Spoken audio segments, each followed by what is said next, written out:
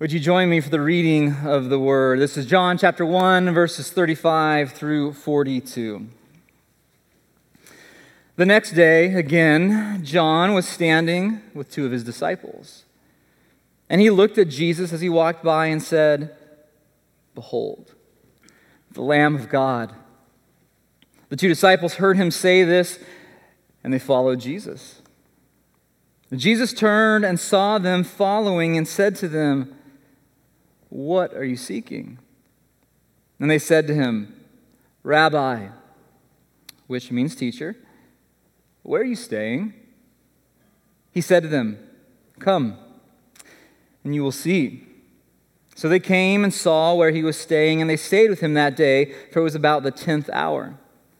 One of the two who heard John speak and followed Jesus was Andrew, Simon Peter's brother. He first found his own brother Simon and said to him, "We have found the Messiah," which means Christ.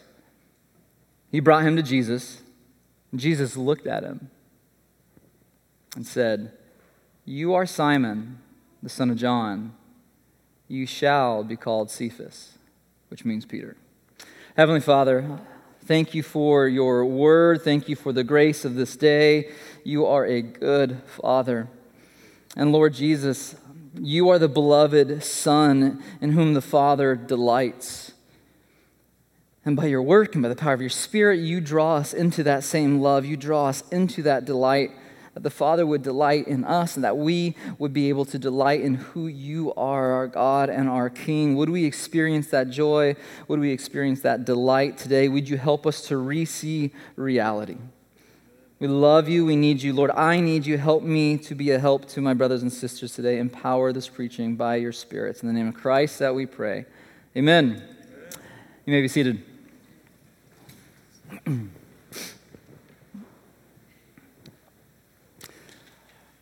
On the surface, it's a simple question. It's a great question.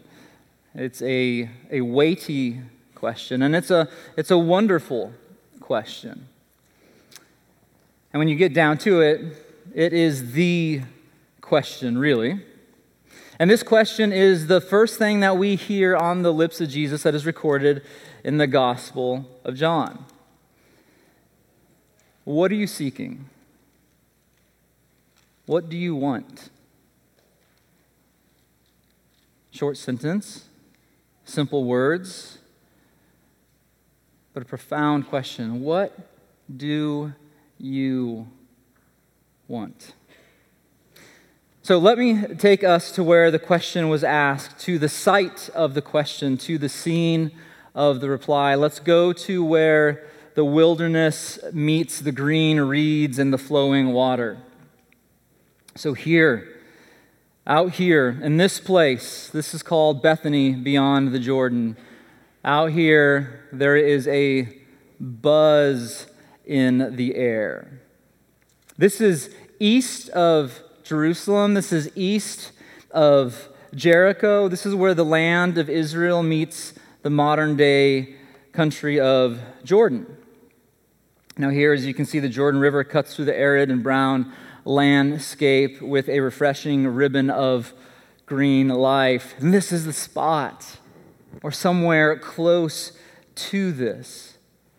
This is the spot where there was electricity in the air, where people whispered rumors, where they told stories. They were telling tales of this wild-eyed, otherworldly, prophet-like figure in a rustic wardrobe, you could say. And the stories brought people here. Now, this strange and magnetic figure is John the Baptizer. I'm going to call him John the Baptizer because he's not a Baptist. He's not a Southern Baptist.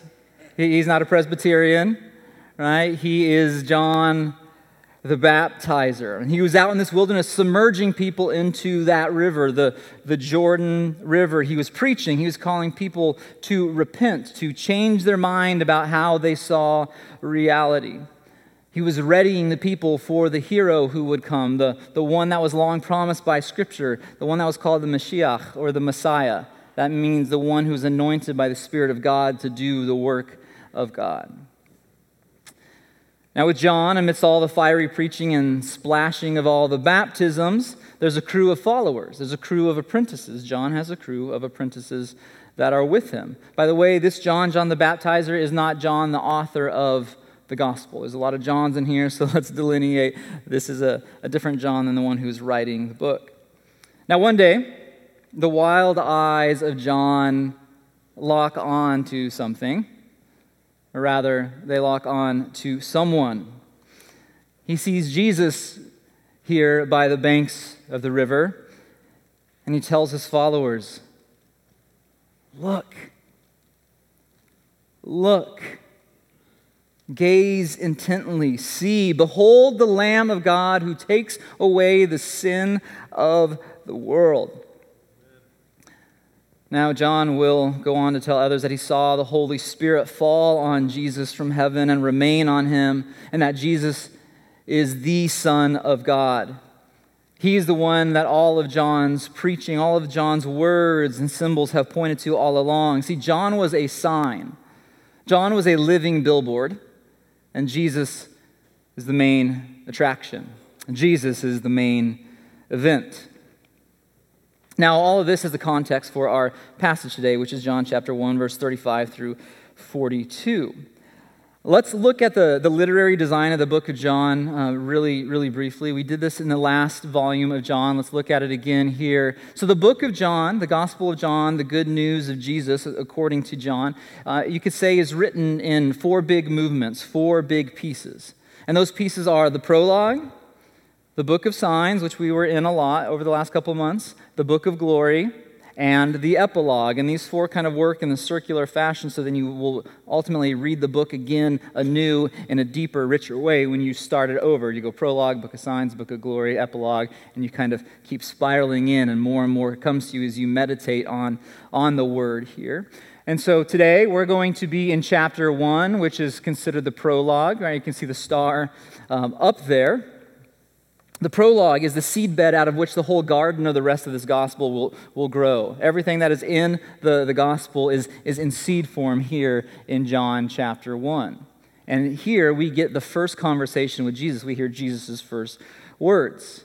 And so this series that we're in is called Conversations with Jesus. We get to eavesdrop, so to speak, on some of the most crucial, important conversations in all of history. And so today we launch into the first one. So let's get into our passage. We'll start with verse 35 and 36. The next day again, John was standing with two of his disciples, and he looked at Jesus as he walked by and said, "Behold, the Lamb of God." So here he is out in this threshold place where the dry land meets the lush riverbanks. And here comes Jesus again. He had been there the day before. John had saw him and said, "Behold, the Lamb of God that takes away the sin of the world." Now it's the next day. Jesus comes again. And John stares at him. There's multiple words for the word to look. So in Greek, this word stares, it's more like stares than just look. It's an intense word. It's a really intense word. And so it says John intensely gazes at Jesus, like he's looking into the very depths of who he is. So he sees more than this blue-collar guy from Nazareth who has dust on his sandals. He sees something profound, and he needs other people to see it. He says, "Look, behold, this one." See that guy? That one is the Lamb of God. Now, we're going to come back to what that means later towards the end of the sermon. But what happens when the preacher says, "Look," to these two disciples? Well, they do exactly that. They look at this Jesus, and then they begin walking. They start following after him. Verse 37 through 39, the two disciples heard him say this, and they followed Jesus. The two disciples heard him say this, and they followed Jesus. Now, a couple things by way of definition here. A disciple is a learner. It can sound like a real religiously term and kind of lose its meaning sometimes to us, but a disciple is a learner. It's an apprentice, one who follows a master, one who listens intently to the master's words, one who watches the master and watches what he does and wants to become like that master. Now, master-apprentice relationships within the social structure of Israel at this time are well attested. They were well known. The masters were called, do you know what the masters were called? Rabbis, right? It's in our text. Rabbis. And the apprentices in Hebrew were called the Talmid. Apprentices were the Talmidim. And that word in Hebrew literally means learner. The word in Greek is mathetes, which also means learner, and we call it a disciple. Now, these two apprentices are about to undergo a radical life change. They are about to change their masters. They are going to go from following John to following Jesus. This following Jesus is a very embodied thing. It's not just about abstract theological thoughts floating in your head, right? It's about actually turning your feet in a different direction and walking and following Jesus and being with Jesus, leaning into learning and experiencing his daily rhythms with everything of who you are. Not just your thoughts, but your entire body. Now, verse 38, Jesus turned and saw them following and said to them, "What are you seeking?" And they said to him, "Rabbi," which means teacher. By the way, that word rabbi comes from a Hebrew word, rav, which means great. Great one. Great one. "Where are you staying? Where are you abiding?" You could translate it that. Where are you abiding? And he said to them, "Come and you will see." So they came and saw where he was staying, and they stayed with him that day, for it was about the 10th hour. It's about 4 p.m. It's 4 in the afternoon. Now, this is fascinating to me. At some point, Jesus is walking along, and he sees these guys like creeping back here, right? They're just kind of tailgating. And he turns around, right? He turns around. I wonder how long they were tailgating him. I wonder if Jesus just waited it out for a while, knowing that they're there, just kind of seeing how they would respond, kind of whistling and waiting and humming, and then turning around and be like, oh, hey there, how's it going? Well, he eventually turns around, and he asks them this question. But it says Jesus sees them. Jesus sees them. By the way, this whole passage is riddled with words of sight and seeing and vision. So pay attention. Maybe this week even go through the whole passage and everything that has to do with seeing, sight, or vision, circle it, and you'll be amazed. This whole thing is about vision. It's about seeing, right? So he sees them, and then he speaks. He asks, "What are you seeking? What do you want? What do you want?" Here is the question. And in one sense, it's totally normal, because if you're out there walking around in the wilderness and you turn around and you see two guys following you, what's one of the things that you're going to say if you turn around and talk to them? What's up? What do you want, right? It's a totally normal question, right? I mean, option B is you turn around and say, and then you run, right? You just, because there's these guys following you, right? So, what do you want? Normal question, but it's a wonderful question, because there's more to this question than meets the eye, right? Now, again, these are the first words of Jesus in the Gospel of John, and usually in Scripture, when there is a first conversation or the first instance of some kind of event or symbol, it sets the pace for everything that's to come. And so John intentionally has these words be the first words of Jesus, because remember, the whole book of John is that we would see who Jesus truly is, that he is the Son of God and have eternal life by believing in him. So these words about what do you want and about coming and seeing are pivotal to the whole story. They're not accidental, right? They're intentional. This is the pivotal question. What do you want? What are you seeking? What is Jesus doing with this question? What is Jesus after with this question? Well, these two apprentices respond to the question with another question. They say, "Rabbi, where are you staying? Where are you abiding?" So they do answer his question, even though they answer it in a question form. It might sound to us like they're not answering the question, but when you understand how the master-apprenticeship relationships work in Israel at this time, it begins to make sense. See, they want to be his apprentices. And what did an apprentice do? They followed the master. They were with the master, right? They would spend time with them, eating, walking, right? They would be with the master. So when they say, "Where are you staying?" they're not just asking for his address. It's not a strange question to them. What they're saying is, where you are, I want to be. I want to walk with you. I want to eat dinner with you. So it's about 4 p.m. It's about dinner time. We want to be with you. We want to sit with you. We want to sit under your teaching. We want to be your followers.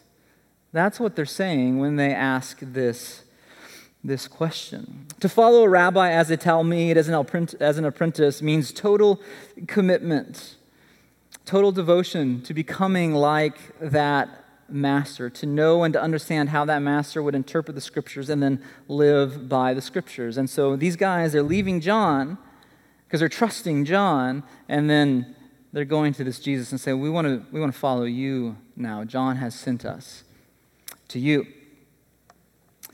Okay, so again, they're not just asking about the address where he's staying. They don't want to know where his Airbnb is. They just want to be with him. We want to stay with you, to be with you.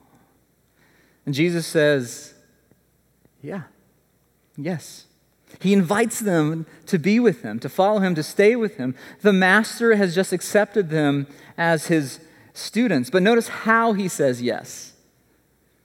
How does he say yes? He says, come, and you're going to see. Come and see. But okay, so stop right there. What? See what? What are they going to see? That's the big question here.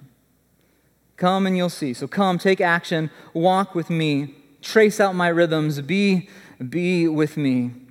Inhabit the world as I'm going to inhabit the world. And as you take those steps of trust, you are going to see. Now, we're taught something absolutely crucial about apprenticeship here, something utterly fundamental that we all need to know as Christians. And maybe we didn't experience this truth, maybe we didn't understand this truth, whether we grew up in the church or not, but there's something absolutely fundamental here that we need to take deep into our bones. To be a follower of Jesus means that you are united to Jesus. An apprentice would be united to their master. There would be a relationship.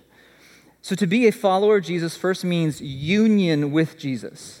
We want to be with you, and there's this connection, there's this relationship. But then that relationship leads to following after and then seeing. It leads to abiding with, being with the master, being with Jesus. So he could reshape how we see the world. And then when he reshapes how we see the world, then we live in accordance with that. We obey. This union with him leads to abiding, being with him, leads to obeying what he says because we trust him more than ourself. And then ultimately that leads to becoming like him. Okay, that's the big end game, is to become like Jesus. So these disciples are going to see how Jesus lives and loves. They're going to see how he sees the world. They're going to see how he inhabits the world. And they are going to grow in his likeness. He's inviting them to come and see his way, to know how he operates.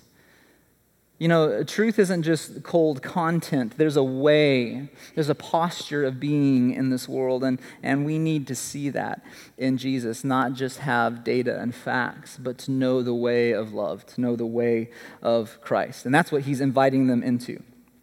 So he's inviting them in to come and see his way, to see how he operates in this world, and it's not just the what of the truth, it's the way of the truth. So to be an apprentice of Jesus is to have our imagination reshaped, to see the world how Jesus sees the world. And how we see the world shapes how we live in the world. So there's more on that, which we will come to here in a little bit, but let's continue with our verses. Verse 40 through 42. It says, one of the two who heard John speak and followed Jesus was Andrew, Simon Peter's brother. He first found his own brother Simon and said to him, "We found the Messiah."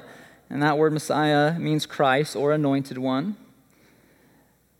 He brought him to Jesus, and Jesus looked at him and said, "You are Simon, the son of John.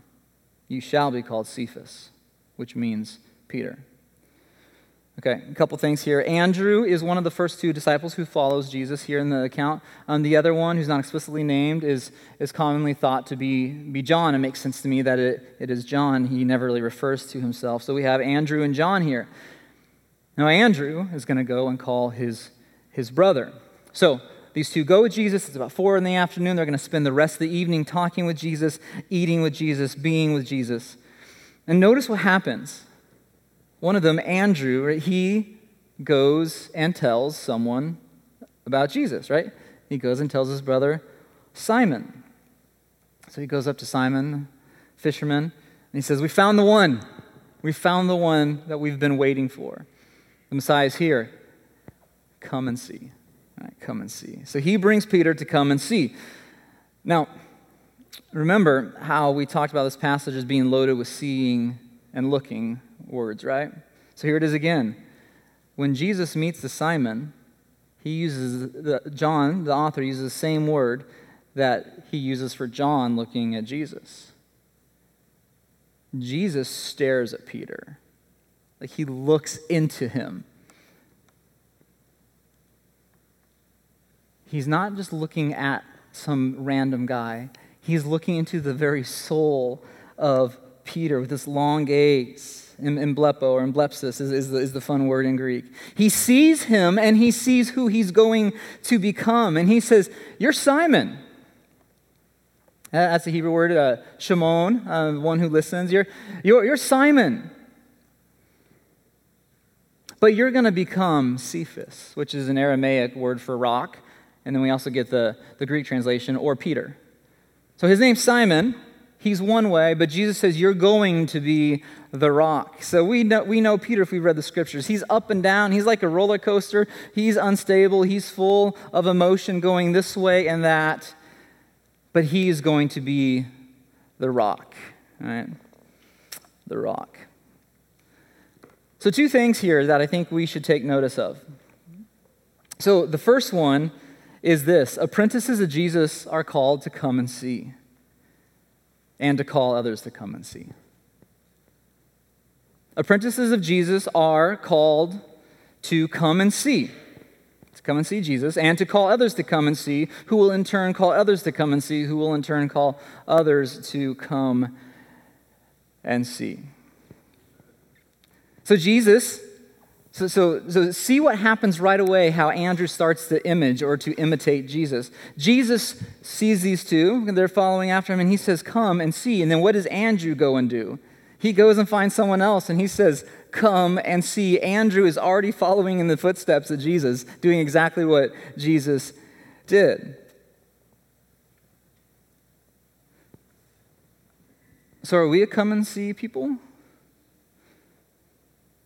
Are we a people who say, "Come and see this Jesus. Come and see the way he's reshaped my life. Come and see the world the way Jesus sees the world. Come and reimagine reality." You know, Dietrich Bonhoeffer has this really wonderful little thing he says. I was with Pastor Laren this last week, and we were talking about Bonhoeffer as per usual. And if you know Laren, you know Bonhoeffer is going to pop up. And he reminded me of the quote where Dietrich said, "The body of Christ takes up space in this world. And that body of Christ in this world is the church." And we are to be a come and see people, to say, "Come and see the living Christ, his body in this world. Come and see." The second thing that I think we should pull out of this here is apprenticeship is an embodied way of life through which Jesus transforms us into his likeness.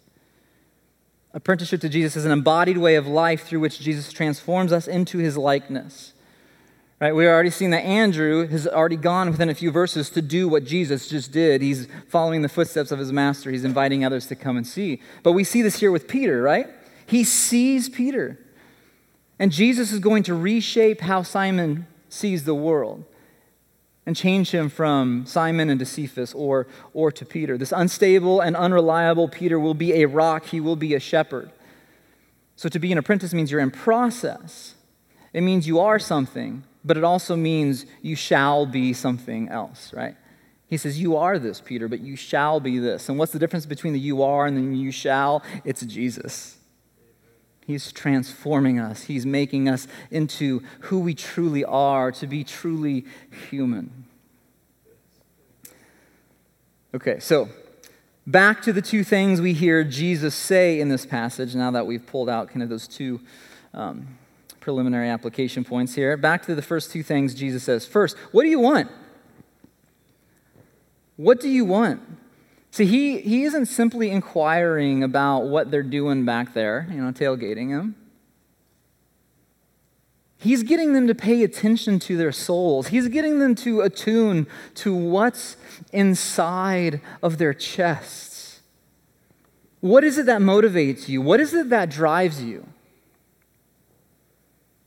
What is the want beneath your want? What is the desire behind your desire? He's probing into their innermost being. Who are they really? How do they see the world? What do they think the good life is? What do they think is worth chasing after and dying for and sacrificing for and working for? How do they see this world? What is the want really that's behind their want? This past week, this question was in the Q's and Q's. What do you want? And it prompted a really wonderful conversation in the comm group that I'm in. So I'm going to embarrass someone in my comm group here. But we got into this really awesome conversation, and Cassidy said something really, really cool when we started talking about this. So what do you want? And she wisely said, you need to just keep asking the question, because you'll probably say something, but then there's a deeper want, and then a deeper want, and then a deeper want. And then when you get to the backstop, really, what do we all want? I like that answer. What do we want? We want to be known. We want to be loved. We want to be fully known. I don't want to be fully loved and accepted. Or if you want to use more philosophical language, we want to be drawn into the transcendentals, the good, the beautiful, and the true. We want to be on the inside of what's good. We want to be on the inside of what's beautiful. We want to be on the inside of what's true. We want to be known and we want to be loved. We want a face to look at us and light up and say, I delight in you. It's what babies crave. It's why they want to see their parents' face. It's what teenagers crave. It's what a husband or a wife craves, to look into the face of the other and see their face light up and say, I delight in you. And we crave that because we were wired for that, because we are created to be before the face of God and shine back His reflection and live in delight. Christianity is the opposite of boring. It is full of joy and hope and delight. That is what we are called into. Okay. That's what he is really getting at with this question. Like, what's in the deepest part of your heart? Why are you walking after me? Why are you at church this morning? Why are you in your community group? Why are you reading the Bible? Are you looking for some quick kind of medication, some kind of quick fix to cover up the pain? Or are you in it because of some legalistic posture that was put into your soul and you're bent by it because that's how mom and dad did it and this is just the way you do things? Or are you after knowing God face to face? What are you after? What do you want? Being an apprentice of Jesus has to do with aiming our innermost being at Jesus and delighting in Him. It's not sin management. It's not simply following the rules. It's having Jesus be the joy that we are after, the delight that we seek. Second, to be an apprentice of Jesus is to be on a journey of re-seeing reality and living in accordance with that reality. How we see is then how we live. I think it was Dr. Eckman, who's part of our congregation, who I first heard say that how we see is how we live, and that captivated my imagination. Another way to say it is how we imagine the world is how we inhabit this world. We live out of how we think the world operates. That's not too difficult to understand. So Jesus invites Andrew and John and Peter into a journey of re-seeing the world. He's calling them back to reality, back out of the insanity and distortions that the cultural narratives have put within us and that come out of us. Right? He's not calling us to, again, sin management or to mere behavior modification, but calling us to a vision of what life is really like. And our vision then shapes how we take action in this world. This is what Jesus is all about. How we see is how we live. So what do you want? What do you want? How do you see? And therefore live. If you're an apprentice of Jesus, he will be reworking what you want. He will renew your priorities. He will mess with your order of desires. He moves into your home and starts moving everything around. That's how it works. He will rework what you value. He will help you to re-see what is actually the good life and what are the broken narratives that we've been fed. In other words, he's going to give you a better story to live by. He will give you the true narrative of the world as his transforming power gets in you. Now, here's the deal, though, with all this. All of this is more than an ordinary teacher could do. All of this is more than an ordinary teacher could do. All of this is more than the best teacher who ever lived or will ever live could do, aside from Jesus. So, let's make sure we do justice to our text, because the text tells us ultimately what these apprentices are going to come and see. Our text tells us what they're going to come and see. John tells them exactly what they are going to see. Remember, John says, behold, look. He's telling them what they are to see. And what does he tell them to look at? Look, behold, the Lamb of God. So in verse 36, he says, behold the Lamb of God. But before that, which we didn't read, in verse 29, here's what it says. The next day he saw Jesus coming toward him and said, behold the Lamb of God who takes away the sin of the world. So 2 days back to back, he says that. John calls Jesus the Lamb of God, but the apprentices call him Rabbi. That's significant. They call him Rabbi. They would need to see him as so much more than a great teacher. We need to see Jesus as so much more than a great teacher. When John says, behold the Lamb, he's not saying, here's a great teacher. No, his words are just, they're epic. They're massive. They have a backstory. He says, behold the Lamb of God. Here is the one who saves the world. I need more than a teacher. You need more than a teacher. We need more than new thoughts. We need a new heart, right? So, look, here's the deal. The whole Old Testament can be summed up in one question. Okay? It can be summed up in a lot of different questions, but I'm going to give it a go. Where's the Lamb? Where's the Lamb?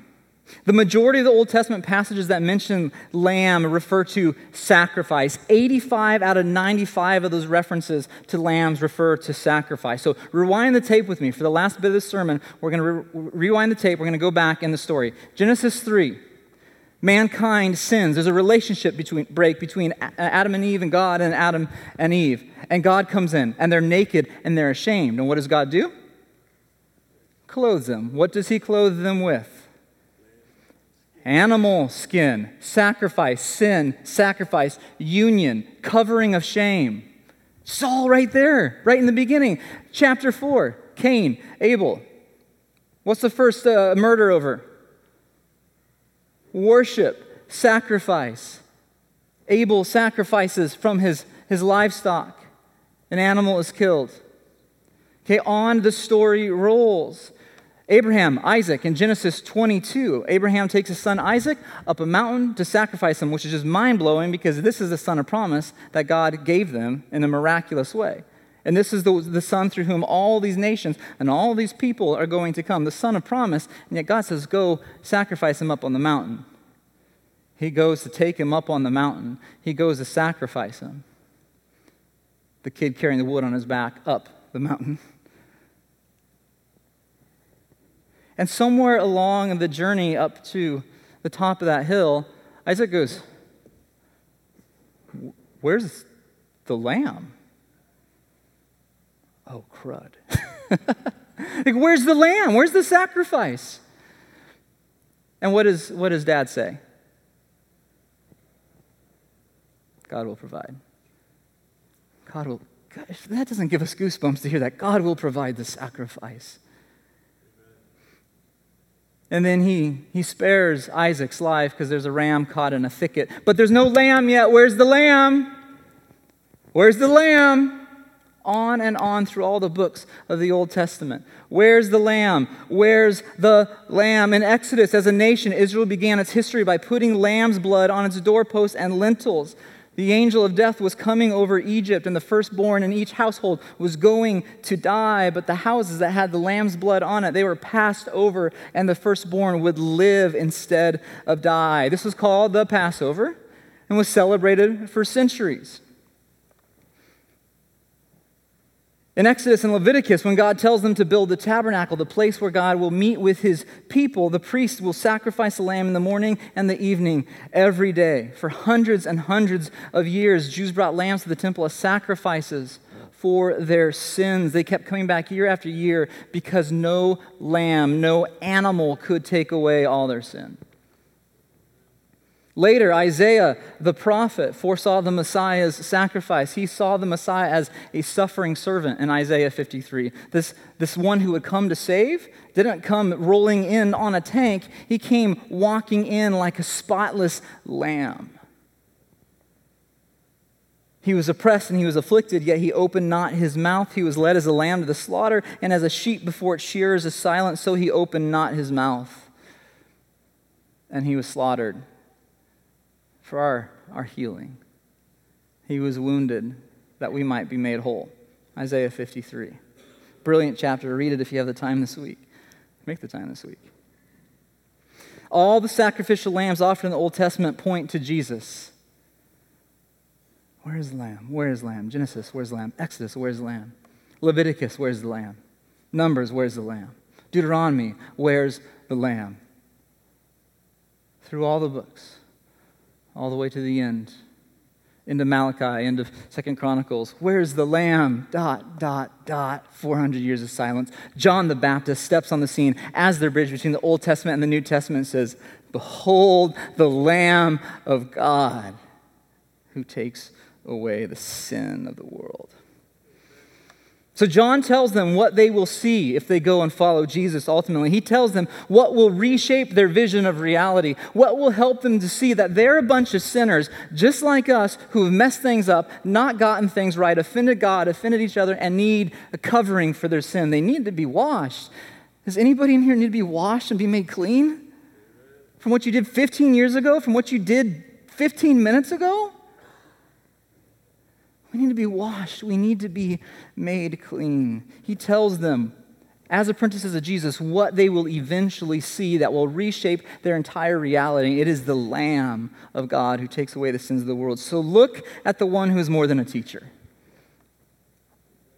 This is all wrapped up in what John is saying. Look at the one who's more than a teacher. Look at the one who can save us from our sins. Look at the one who will die for you in your place. Look at the one who is righteous and innocent. Look at the one who is the true Passover lamb whose blood causes death to pass over us. Look at the one whose mercy meets us in the cross. Look at the one whose grace can reshape how we see the world. Look at the one whose grace can reshape our hearts so that we can live and love in this world as he has lived and loved. Look at the anointed one who shares his spirit with us that we might become like him. Look at the one who looks at us and calls us the beloved of God.